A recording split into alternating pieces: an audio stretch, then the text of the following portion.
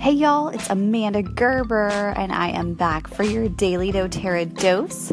And today I am continuing on my Mommy and Baby series. I've been doing that the past couple days. This week I'm kind of highlighting some like mom and baby topics for the week. And today I'm going to talk about essential oils and breastfeeding.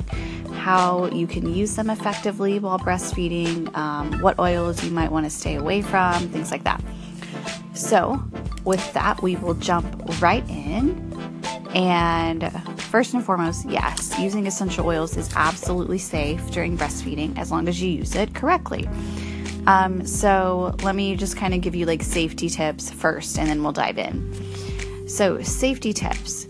You probably want to avoid, because we're going to talk about how you can use some of the oils like to either raise your supply or lower your supply, and that would be topically over the breast. But obviously you don't want to do topical use where you're going to be, or the baby is going to be close by of hot oils. So what oils are hot? Well, think of the herbs that are naturally hot in nature. So oregano, cinnamon, clove. Definitely don't put those oils like on your breast or on your chest if you're going to have baby in that area, if you're doing, whether you're nursing or doing like skin to skin, things like that.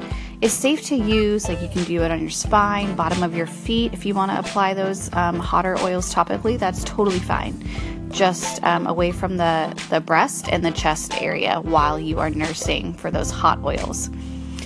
And then as far as like common concerns while nursing, first of all, breastfeeding is such a journey. It looks different for everybody, so don't compare yourself with other people, right? And then if you are anxious, your baby's gonna pick up on that. So to create a calming atmosphere, find the calming oils that you like. And some of my favorites are Balance, Lavender, Serenity, Peace. I've got podcasts on all these oils in detail, so you can check out previous podcasts to learn more about those oils. But those are all very calming, as well as frankincense. So diffuse those, apply those on topically, however you would like to get those in your system.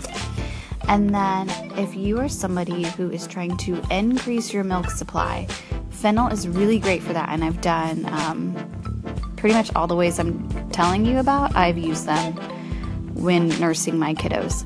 So fennel is great to increase your milk supply. Dilute it and then apply it on topically over your breast, but just avoid the nipple. And then obviously you'll want to do this like in between feedings where there's going to be some time for the oil to absorb and evaporate before the baby's going to be back on and nursing again. So that's a highly effective one for increasing your supply.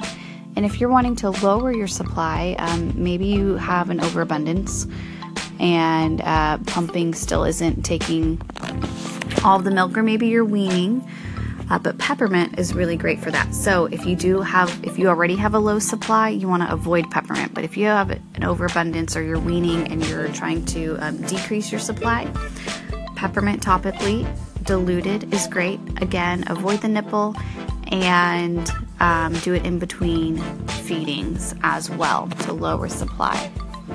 And then if you are dealing with some uncomfortable like bumps in your breast that you're trying to get rid of, you can apply diluted citrus bliss and lavender, and again massage it like you normally would to help break up those bumps or the clogged ducts that you may have.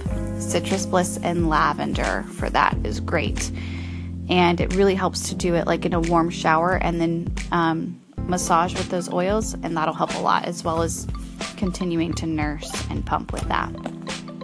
So those are just a few of my go-to tips with essential oils and nursing. I could dive like way into this topic and go on, but I've already been talking for over 4 minutes. So I will stop it there, and I'll be back tomorrow for another Daily doTERRA dose. If you have a mommy and me topic you want me to cover, you can go ahead and call in my station at Anchor, or you can follow me on social media at Amanda M. Gerber. Leave me a message, and I would love to answer your questions.